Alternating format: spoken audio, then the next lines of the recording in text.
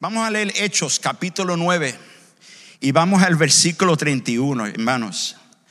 Hechos capítulo 9, versículo 31. Y dice la palabra del Señor.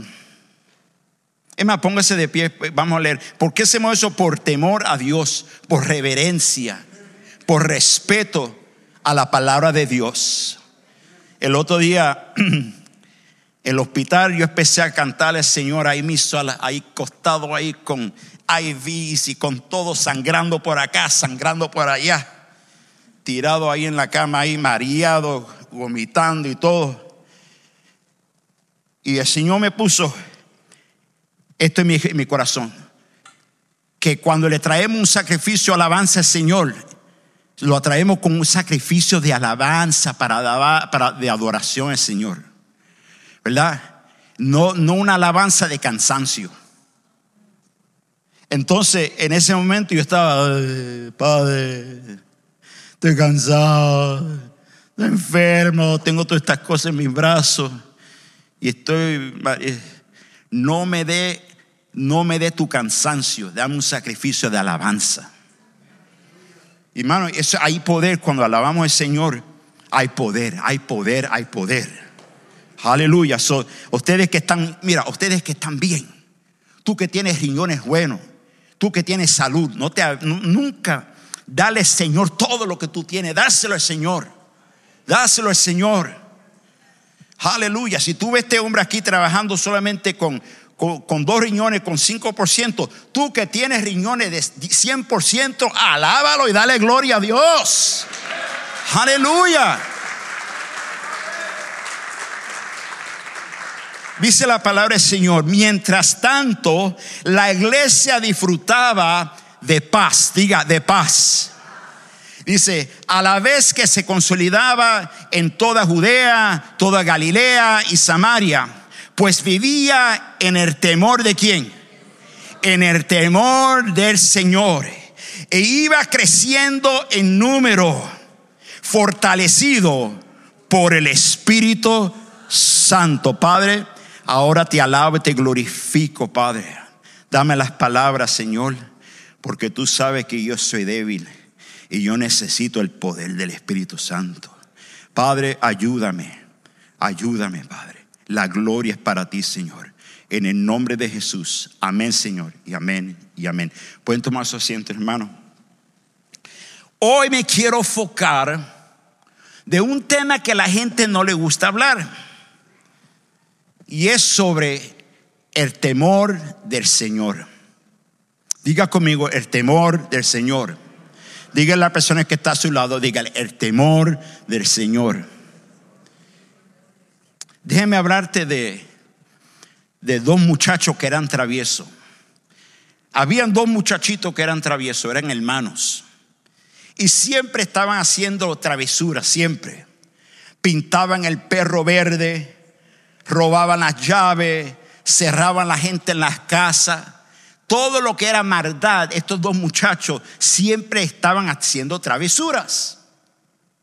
Y un día la mamá fue a hablar con su pastor y le dice: pastor, tengo un problema muy grande. Estos 2 muchachos me están volviendo loca. Padre, me están haciendo tantas cosas, travesuras, no sé qué hacer. Le dice: pastor, enséñale el temor de Dios. Enséñale el temor del Señor. Él le dice: hermanita, no te preocupes, hermanita. Yo le voy a hablar a tus hijos y le voy a enseñar el temor del Señor. Y un día la mamá trajo uno de sus hijos a la oficina del pastor. Uno de los 2. Y lo trajo a la oficina. El nene chiquito entra, tenía como 6 añitos.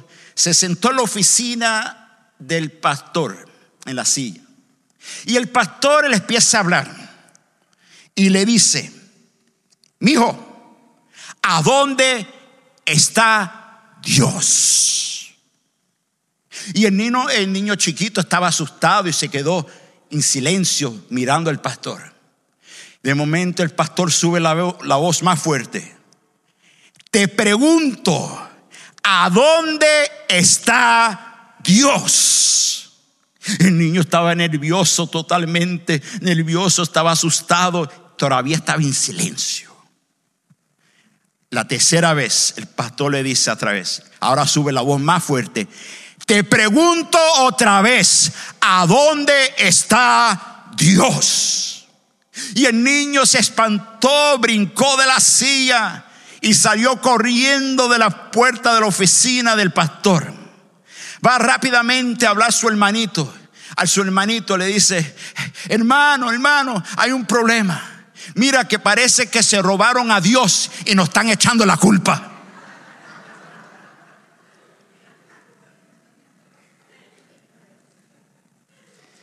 El temor de Dios. Gloria a Dios. Hoy parecía que hablar del concepto bíblico acerca del temor de Dios, con conexión con Dios, es algo que la gente no le gusta hablar. Podemos hablar del amor de Dios. Podemos hablar sobre la paciencia de Dios. Podemos hablar de la misericordia de Dios. Por el momento que uno dice quiero hablar del temor de Dios, la gente se molesta. Cuando yo le digo a la persona, vamos a hablar, quiero hablarte no solamente del amor de Dios, de la misericordia de Dios, de la paciencia de Dios, pero déjeme hablarte de la ira de Dios. Déjeme hablarte de la justicia de Dios. Déjeme hablarte de la santidad de Dios. Rápidamente la gente te mira y te dice: no. Se escandaliza rápidamente, dice: para mí, mi Dios no es así. Pero déjame decirte, entonces, ¿qué Dios tú sirves? Porque el Dios que leemos en la Biblia es un Dios de amor, es verdad. Escúchame, por favor. Es un Dios de amor. Si Dios no fuera amor, yo no estuviera aquí, usted no estuviera ahí. Es un Dios que es paciente. Es un Dios que es rico en misericordia, es verdad. Pero también es un Dios justo. Es un Dios justo. ¿Qué quiere decir eso? Que Dios castiga el pecado, que Dios castiga el mal. Ay, no, ya me molesto, pastor, me molesta. Ya me molesté. Mira, Dios también es un Dios que también dice que es un fuego consumidor. Y la gente no le gusta hablar de eso. Ellos creen que Dios solamente es como amor, pero no solamente amor por lo de Dios. Pero Dios también se indigna, se molesta con el pecado, se molesta cuando nosotros estamos viviendo una vida de pecado, cuando estamos haciendo mal, cuando estamos robando, matando, en fornicación, en adulterio. Yo sé que si ya la gente, hasta el pastor, no predican esas cosas ya, pero déjeme decirte, para mí lo más importante es hablar lo que Dios ha puesto en mi corazón. Él es el que me sana, Él es el que me cuida, y yo tengo que hablar la verdad, lo que Él dice. Ahora, ¿qué provoca a Dios? ¿Qué provoca a Dios o al Señor a la ira? ¿Por qué Dios se enoja? Hay muchas cosas que provocamos a Dios al enojo. ¿Ustedes saben eso?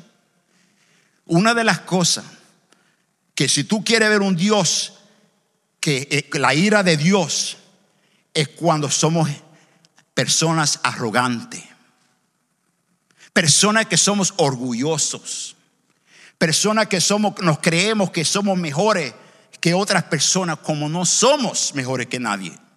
¿Están conmigo? La segunda cosa es idolatría. ¿Idolatría? ¿Qué es eso? Idolatría es cuando tú sirves algo o una cosa más grande que Dios. Tu familia algunas veces lo puedes levantar como que fuera idolatría. El dinero, el negocio, un ministerio, lo puede usar más como una idolatría. Como todo lo que tú haces es para eso y nunca le da la gloria a Dios. ¿Están conmigo? Tenga cuidado con la idolatría. La idolatría es cuando tú pones algo como que fuera tu Dios. Tu dinero puede ser tu Dios. Tu negocio puede ser tu Dios. Tu hijo, tu hija. Cuando tú dices, tú levanta tanto a tu familia. Mira, yo amo a mi familia, yo amo a mis hijos, a mi esposa, lo que sea. Pero ellos no son mis ídolos. Cristo es mi Dios. ¿Están conmigo? No puedo venir a la iglesia porque tengo que hacer esto, tengo que hacer esto, tengo que lavarle el carro. El carro se puede convertir en un ídolo. ¿Están conmigo? La ira de Dios también está contra la mala conducta. Diga mala conducta. Mala conducta es que estamos viviendo en una forma que no agrada a Dios. Tú sabes que te estoy hablando a ti. Vienes a la iglesia. Tú sabes los requisitos ya. Levanta tus manos. Te gusta cantar el mismo corito que canta el hermano Benny, gloria a Dios. La misma canción. Ya tiene tu diezmo, tu ofrenda. Pero no hay cambio en tu vida. No has sido transformado. Nunca has tenido un encuentro con el Espíritu Santo. Y qué triste vivir una vida religiosa solamente. Venir, cantar, levantar las manos y tirar dos o tres, una ofrendita ahí y ya me voy. No. Dios quiere 100% de tu vida. Dios no quiere la sobra de tu tiempo. Dios no quiere que tú le dices, pero yo vine a la iglesia, estuve en la iglesia 1 hora y pico. No, eso no es suficiente. Tú tienes que estar teniendo una comunión con Dios 24 horas, 7 días a la semana con nuestro Padre Celestial. Hablando y glorificándolo. Dale un aplauso si quieres, hermano. Es importante tener una comunión con Dios diariamente. Ya es tiempo que tú crezcas. Es tiempo que te desarrolle espiritualmente. ¿Por qué te digo eso? Porque yo no fuera un buen pastor si no te digo la verdad. Y la verdad es que Cristo ya está a la puerta. Ya se acerca la venida de Jesús. Y no hay tiempo para perder. No hay tiempo para perder. Yo dije, Padre, yo no quiero perder mi tiempo. Con el poquito de vida que tú me has dado, Señor, aunque muera, a lo que sea, voy a usar toda la fuerza que yo tenga hasta que el Señor venga a buscarme. No hay tiempo para perder. ¿Están conmigo? Ahora, vamos al punto número 1. ¿Qué es el temor del Señor? En hebreo, la palabra temor significa respeto, reverencia y devoción a Dios. En griego significa un terror con miedo. Un terror con miedo, como que fuera algo como de un terrorista o algo, un ataque terrorista, sea lo que sea. La palabra temor también significa tener un temor reverente. ¿Qué quiere decir eso? Reverente o reverencia significa respeto y admiración a alguien que es más alto que usted. Una de las cosas, hermano, que se ha perdido en las iglesias es que ya no hay temor de Dios. ¿Qué? Alguna vez estaba viendo un programa. Cuando uno está en el hospital ve mucha televisión, hermano. Y estaba ahí viendo, porque yo no tengo cable en casa y nunca voy a pagar por cable para nada, para eso. Y ahí estuve tiqui, mirando diferentes programas y viendo los falsos profetas, los falsos maestros que están en la ciudad de Chicago, en cada esquina, diciendo cosas como si tienes una rosa, que si tienes una agua y que todo esto. Mira, esas son enseñanzas que no son enseñanzas de la Biblia. Y me puse a mirar tantas cosas, tantos pastores, iglesias, haciendo tantas cosas que yo dije, Padre, ¿qué ha pasado con la iglesia? Entonces, lo que se necesita en la iglesia es temor del Señor. Y déjeme decirte, yo no le estoy hablando este mensaje solamente para alguien personal aquí. Este mensaje es para mí y para todos nosotros. Todos nosotros necesitamos tener temor del Señor. Amén. Mira, el cristiano sin temor de Dios es improductivo, sin poder. Un cristiano que no tiene temor del Señor no produce nada, no hay poder. Solamente soy cristiano, de palabra, de la boca, pero no ha habido cambio, no ha tenido un cambio personal, no ha tenido un encuentro con el poder del Espíritu Santo. ¿Hay alguien aquí espiritual que entiende lo que estoy hablando? Estoy solo. Creo que hay 2 o 3, gloria a Dios. Entonces, en Filipenses capítulo 2, verso 12 dice: así que, mis queridos hermanos, como han obedecido siempre, no solo en mi presencia, sino mucho más ahora en mi ausencia, lleven a cabo su salvación ¿con qué? Con temor y ¿qué? Temblor. El apóstol Pablo no solamente habla de temor, pero habla del temblor. Diga temblor. La palabra temblor significa temblar de miedo. Una pregunta. Yo no sé si esto te ha pasado a ti. Estás manejando, ¿verdad? De momento estás manejando con tu música y alabanza y glorificando a Dios, ¿verdad? Y de momento que tú miras así el espejo hacia atrás y ves el policía atrás de ti. ¿Qué hace? Ni mira para acá, ni mira para allá, ¿verdad? Sabiendo que la licencia que tú estás dando con una licencia vencida. Que el Señor te ayude, ¿verdad? Pero de momento te pones como, ¿verdad? Ok, ahora imagínate esto. Voy a tener que caminar, gloria a Dios. Imagínate si tú supieras que cuando tú estás pecando, cuando te está acostando con una mujer que no es tu esposa, cuando estás mirando algo en la medianoche que tú sabes que no debes estar mirando eso en la computer, cuando tú sabes que no debes de estar fumando, tú sabes lo que estoy hablando. Nadie sabe, nadie te ve, nadie, pero los ojos de Jehová te están mirando. Y Él te está mirando cómo tú estás actuando. Él sabe lo que tú estás mirando. Él sabe cómo tú hablas en la casa. Aquí dice gloria a Dios, bendito, ¿verdad? Alabando al Señor, ¿verdad? Alabándolo y todo. Pero cuando llega a la casa, sabe Dios lo que sale de tu boca. Te dije, hija de la, vete para el. Ya usted sabe. Pero hay un Dios grande y Él sabe lo que sale de tu boca. Él sabe lo que tú estás mirando. Tú tienes que tener el apóstol Pablo dice, no solamente tener ese temor, esa reverencia, ese respeto a Dios, que Dios está aquí. Que Dios está contigo, que Dios está en tu casa, que Dios está en tu trabajo, que Dios te está mirando. Pero no solamente eso, pero hermano, escúchame, pero tener un temblor de miedo, que tú sabes que tú no quieres ofender a Dios.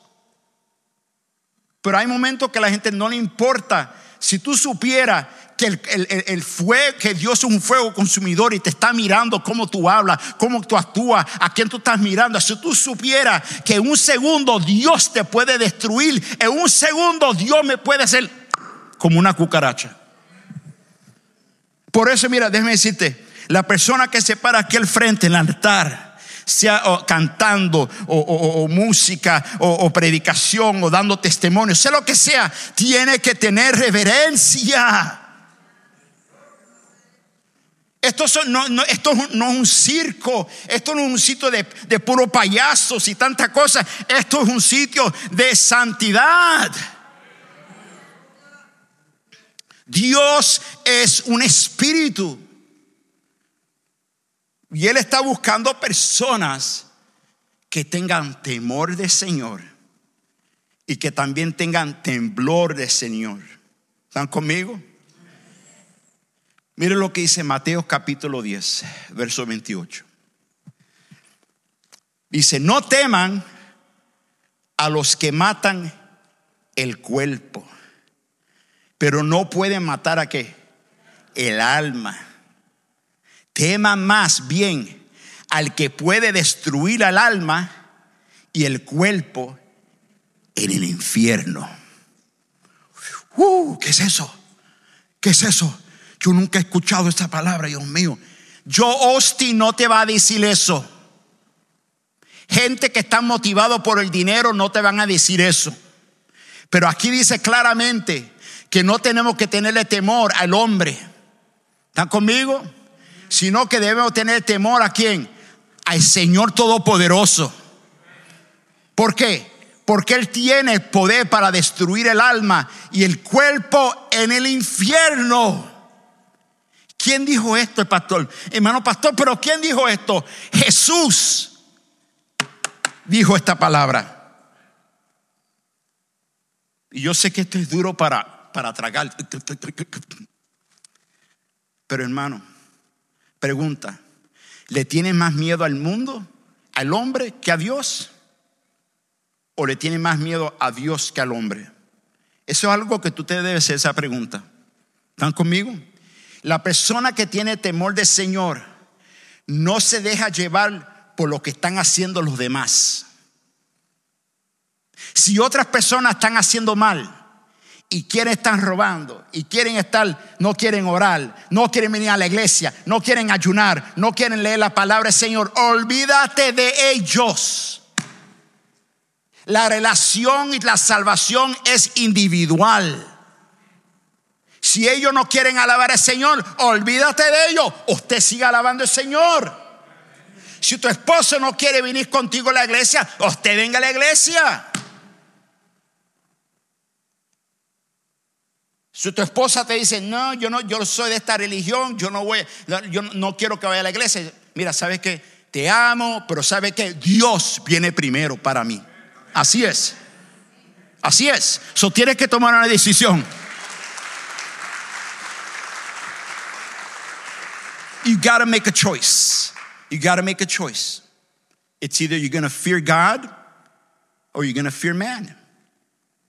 You got to make a choice. Ahora, tener temor del Señor significa, como dije, tener respeto para las cosas de Dios, admiración para las cosas de Dios. Tener temor del Señor significa que tú tienes temor de ofender a Dios. ¿Están conmigo? Usted nunca ha estado en una situación donde estás en una situación con una persona, pero tú no quieres ofender a esa persona. ¿Cuántos de ustedes están en esa situación? ¿Verdad?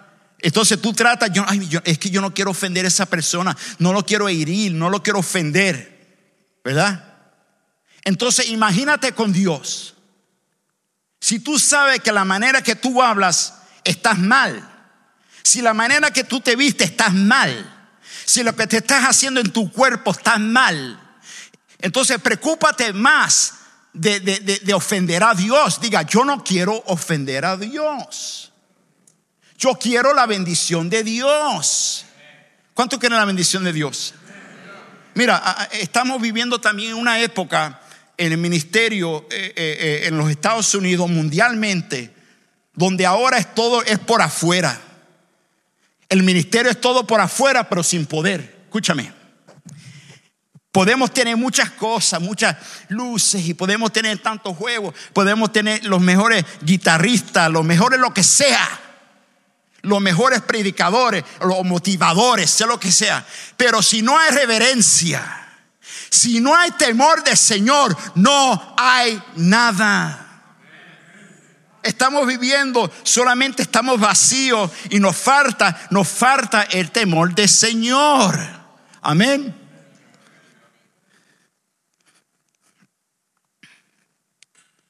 Déjenme seguir leyendo. Punto número 2.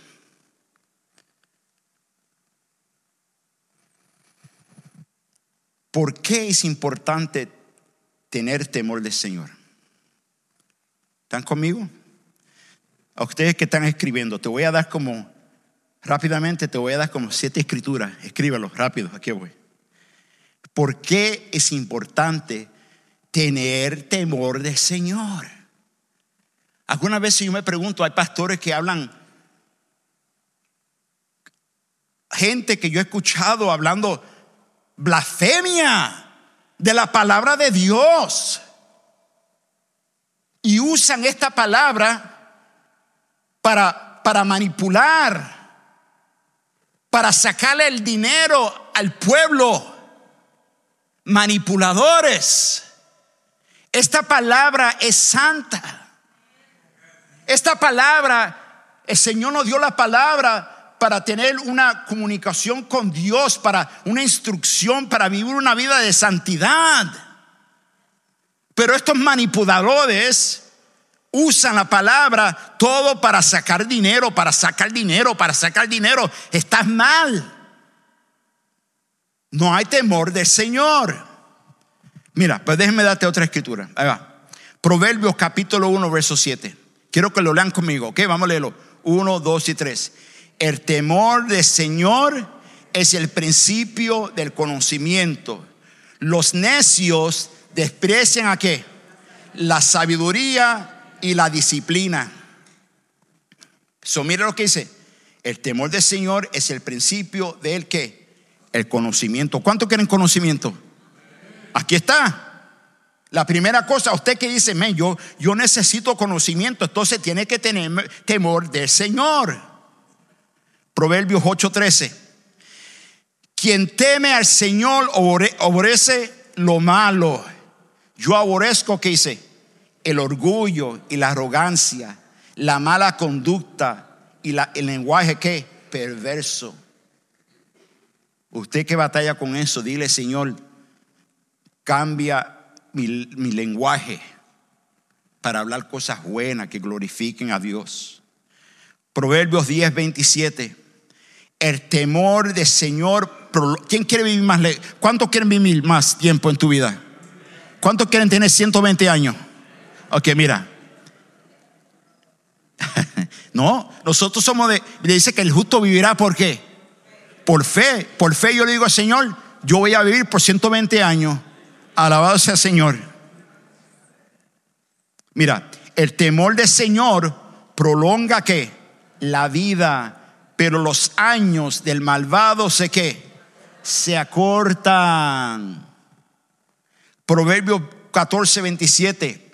El temor del Señor es fuente de vida y aleja al hombre de las redes de la muerte. Bendito sea el nombre del Señor. Estas son promesas de la palabra de Dios para las personas que tienen temor del Señor. Proverbios 16, verso 6. Con amor y verdad, ¿qué dice? Se perdona el pecado, y con temor del Señor se evita el ¿qué? El mal. Pero claramente, con amor y verdad se perdona el pecado, y con el temor del Señor se evita el mal. Proverbio 19, verso 23. El temor del Señor conduce ¿la qué? A la vida, da un sueño tranquilo y evita los. ¿Cuántos quieren evitar los problemas? Señor, aquí está, mira, aquí está la respuesta, gloria a Dios. La última escritura, Proverbios 22, verso 4. Recompensa de la humildad y del temor del Señor son las que riquezas y la honra y la vida. Escriban esas escrituras. Cuando vayan a su casa, mediten esas escrituras.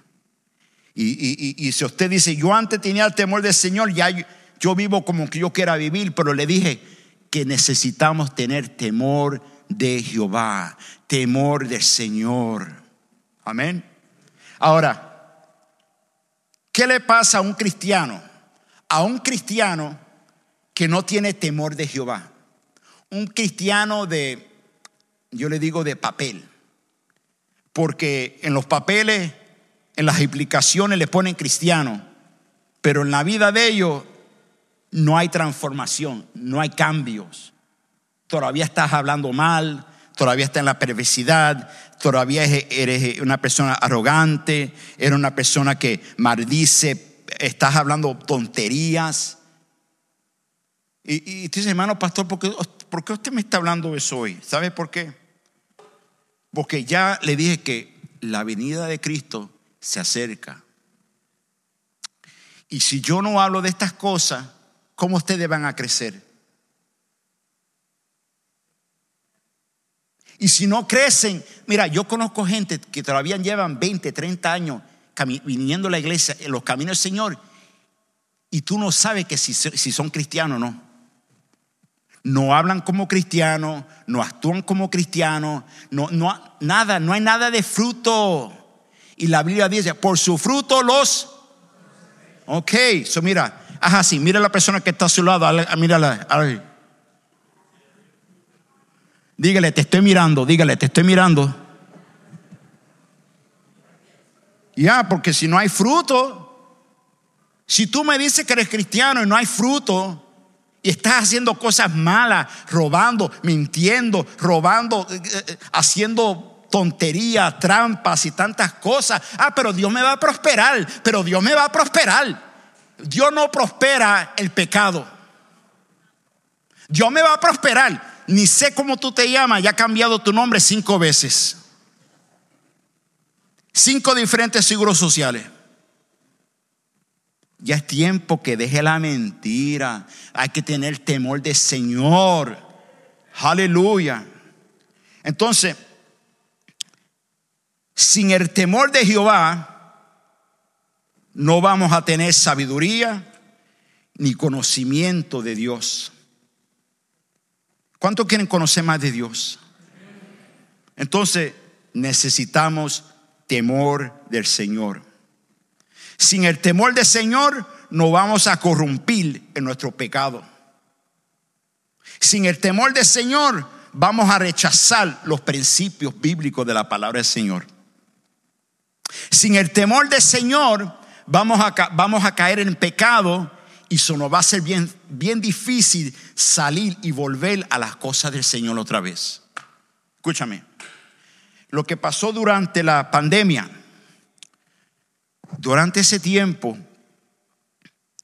había mucha gente que venían a la iglesia y estaban buscando y alabando y glorificando, venían a la iglesia. Vino la pandemia y muchos de ellos se desanimaron y se fueron y no regresaron ya a la iglesia. Se apartaron de Dios. Ya se acostumbraron a estar en la casa viendo programas en Telemundo y ya no vienen a la casa del Señor. La pandemia, aunque la pandemia esta estaba mala, mucha gente murieron y todo, pero algo bueno salió de eso. ¿Sabe lo que salió? Escúchame. Ahora podemos saber quién son los verdaderos cristianos y los que no son los verdaderos cristianos. Los que te venían aquí venían a alabar al Señor. ¿Verdad? ¿A dónde está el pan? ¿A dónde está el café? ¿Verdad? Pero cuando vino la pandemia, ellos se alejaron y se lo llevó el viento. Y ahora están tan acostumbrados que ellos dicen, yo no necesito de Dios. Yo tengo mi negocio, tengo todo, me dieron dinero del gobierno. y ahora yo no necesito de Dios. Bye bye. ¿Cuándo viene a la iglesia? Yo vengo a la iglesia un día de esto cuando me dé la gana. Alguien me dijo a mí algo así. Me dijo, no, hermano pastor.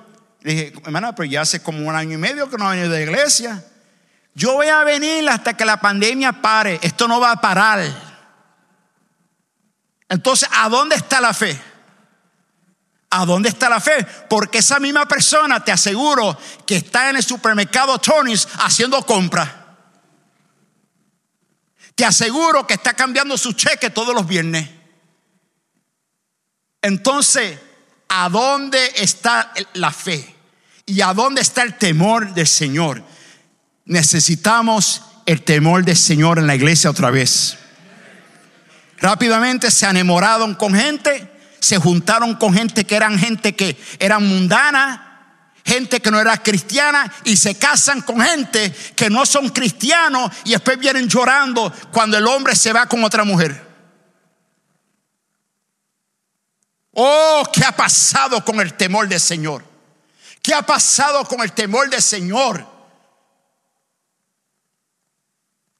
Hay que tener temor del Señor otra vez en la casa del Señor. Hay que tener temor. El liderazgo tiene que tener temor del Señor. Los pastores tienen que tener temor del Señor. Los diáconos, los ancianos, los maestros, toda la gente, los adoradores, todos tienen que tener temor del Señor para ver la gloria de Jehová Dios en la casa del Señor otra vez.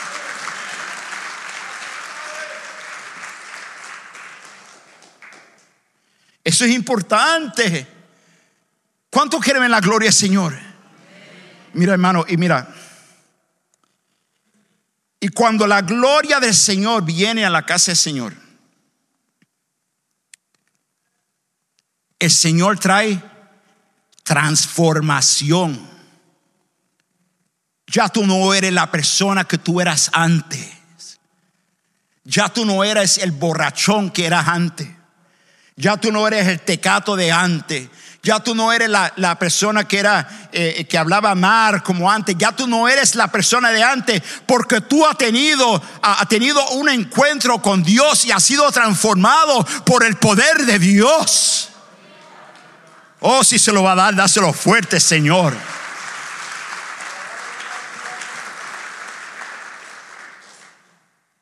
Punto número 3. ¿Cómo crecer en el temor de Dios? O el temor del Señor. ¿Cuántos quieren crecer? Yo quiero crecer más. Así el Señor me salvó casi 33 años atrás. No importa, yo quiero conocer más de Dios hoy, más que nunca en mi vida. Cuando estoy en el hospital, cuando estoy enfermo, cuando estoy sano, cuando estoy próspero, cuando estoy pelado, lo alabo, lo glorifico. Quiero conocerlo todos los días de mi vida. Todos los días de mi vida. Todos los días. No solamente glorificar a Dios cuando todo está bien, pero imagínate, glorificar a Dios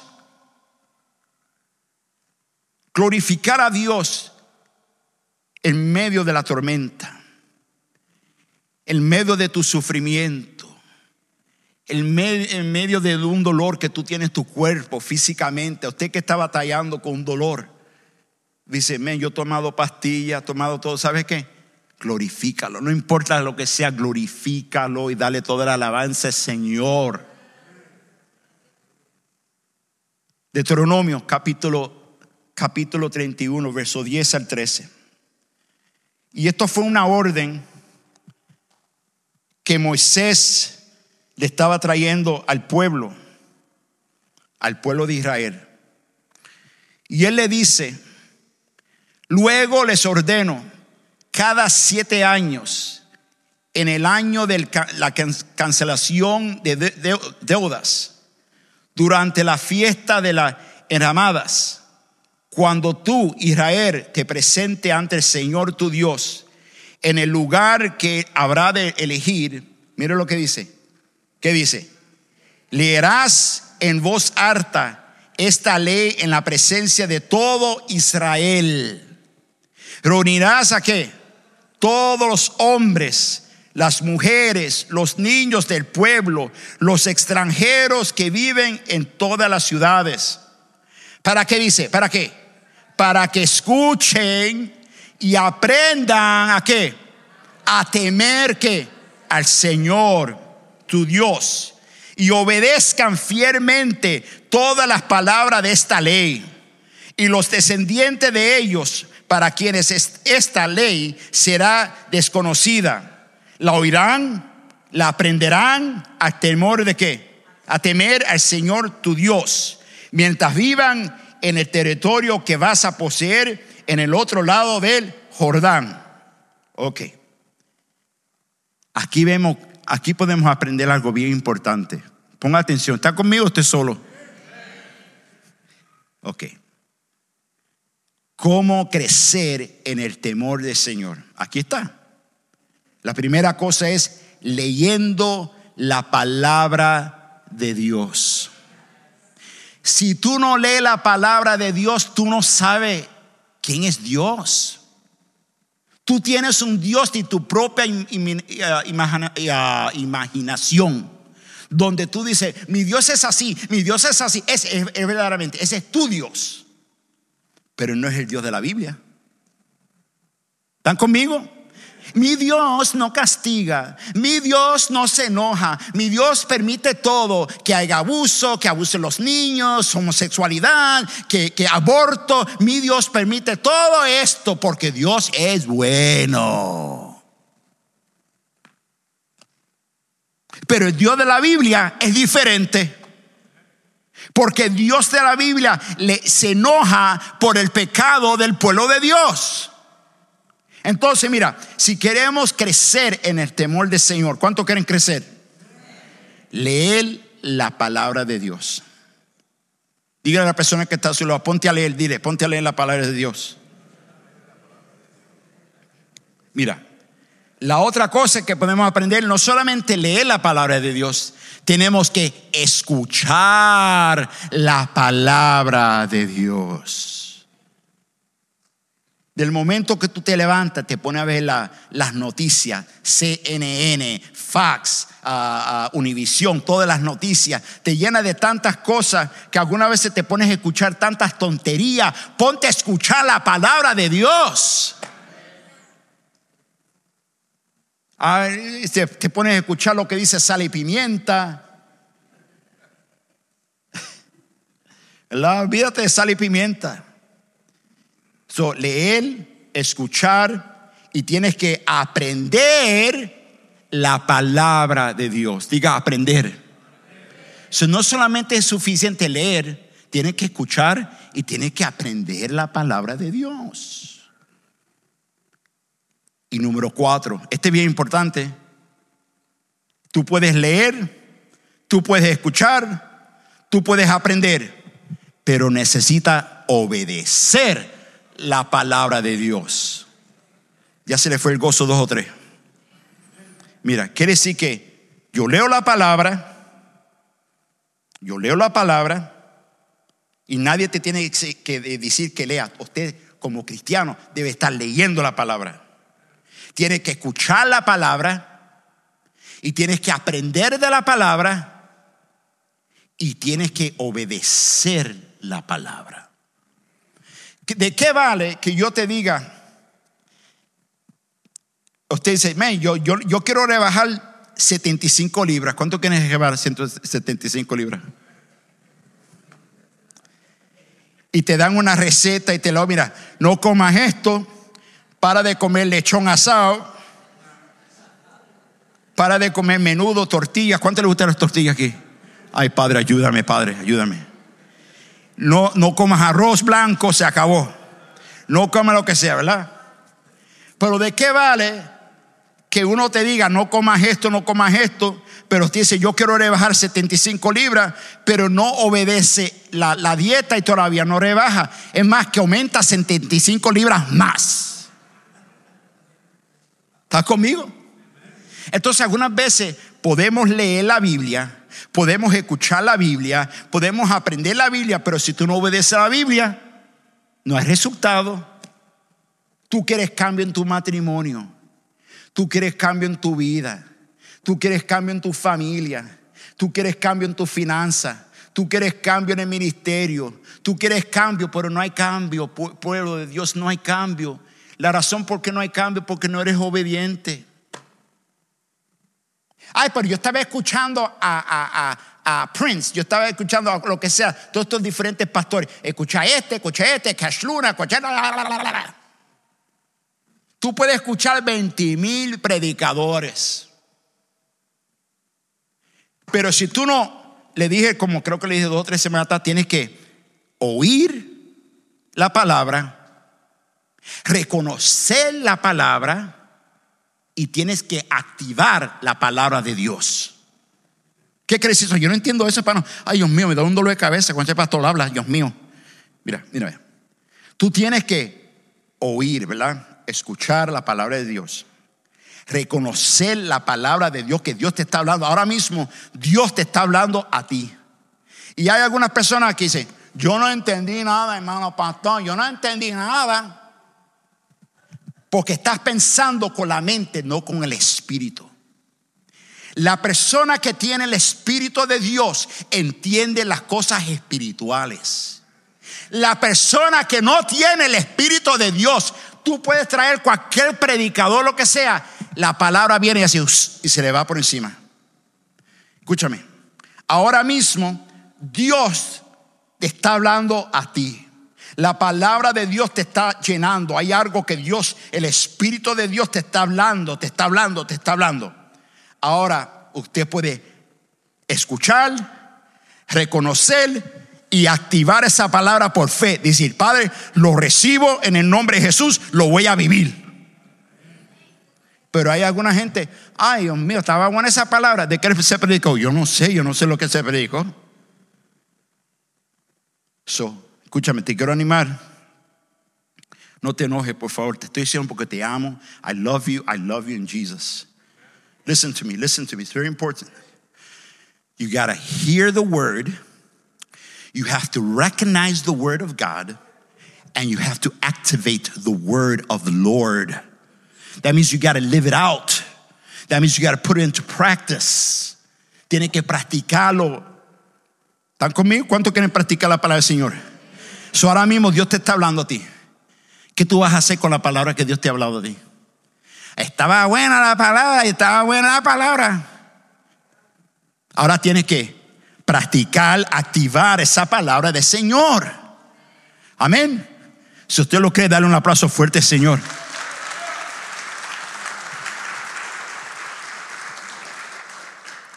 Ya estoy terminando. Mira, muchos de nosotros nos gusta leer la palabra, pero empezamos a escoger diferentes porciones en la Biblia. Porciones de que habla del amor, porciones que habla de prosperidad, pero nunca nos falta el temor del Señor. Muchas de las personas les gusta hablar de estas cosas, les gusta leer esto. Quiero leer de el fuego de Dios.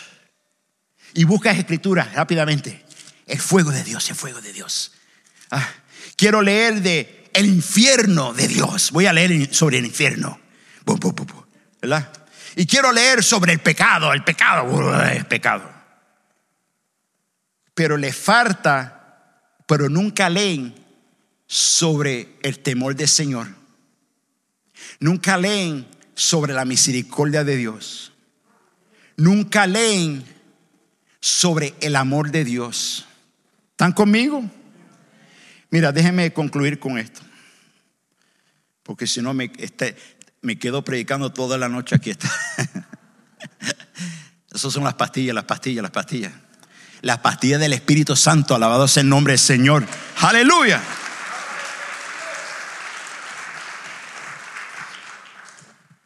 La Biblia habla de Job. La Biblia dice que Job era un hombre que tenía temor de Jehová Dios. ¿Están conmigo? Mire lo que dice Job, capítulo 1, verso 1. En la región de Uz había un hombre recto y intachable, que temía a Dios y vivía apartado del mal. Escuchen lo que él estaba apartado del mal. Job. Este hombre se llamaba ¿qué? Job. Ahora déjeme decirte un poco de Job. Ustedes saben la historia, pero te quiero refrescar la mente un poco. Job, aunque era un hombre que tenía temor del Señor, perdió su familia, perdió su riqueza y perdió su salud. Aunque él tenía temor de Jehová Dios, perdió su familia, perdió su riqueza, perdió también su salud. Pero a pesar de todo eso, él nunca habló contra Dios. ¿Están conmigo? Miren lo que dice Job, capítulo 1, verso 22. Ya estoy terminando. A pesar de todo esto, Job no pecó ni le echó la culpa ¿a quién? ¿A quién? A Dios. A pesar que había perdido su familia, a pesar que había perdido su riqueza, su salud. Dice que tenía como una llaga en su cuerpo donde venían los perros y lo lambían por la saliva de los perros. ¿Están conmigo? Pero él nunca le echó la culpa a Dios. ¿Están conmigo? Pero algunas veces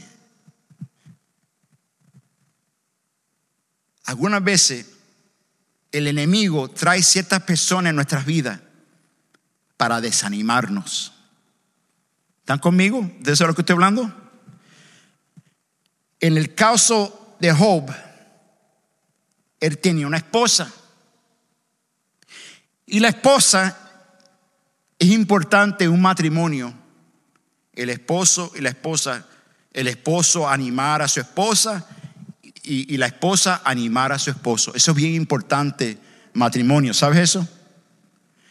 Pero miren lo que la esposa le dijo a Job. La esposa, la que tiene que, la ayudante de él, la que tenía que animarlo. No te preocupes, yo voy a estar a tu lado, voy a animarte, lo que sea. No, mire lo que dice Job capítulo 2 verso 9. Su esposa le reprochó, ¿qué dice? ¿Todavía mantienes firme tu integridad? Maldice a Dios y muérete.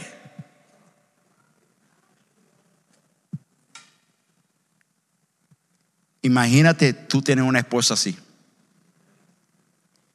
Perdiste tu familia, perdiste tu riqueza, estás enfermo, tal vez estás desanimado, estás triste, y la esposa que debe de estar a tu lado para animarte, para decir, vamos a orar juntos. Dios es poderoso, Dios nos va a levantar, aleluya, Dios nos va a sacar de esta situación. Él le dice que maldizca a Dios y que se muera. Algunas veces el enemigo usa a ciertas personas en nuestras vidas para desanimarte. Pero te quiero animar, pon tu mirada en Cristo. Siempre, siempre, siempre. Ya estoy terminando, déjeme terminar con esta escritura.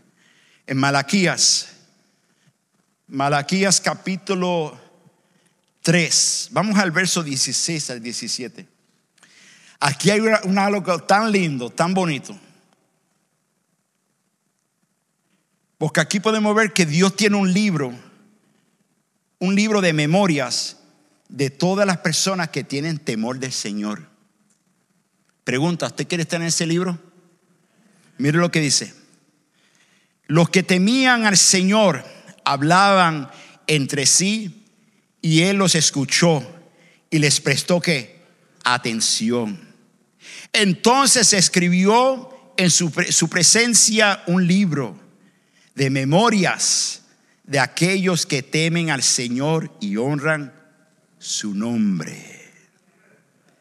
El día que yo actúe ellos serán mi propiedad exclusiva, dice el Señor Todopoderoso.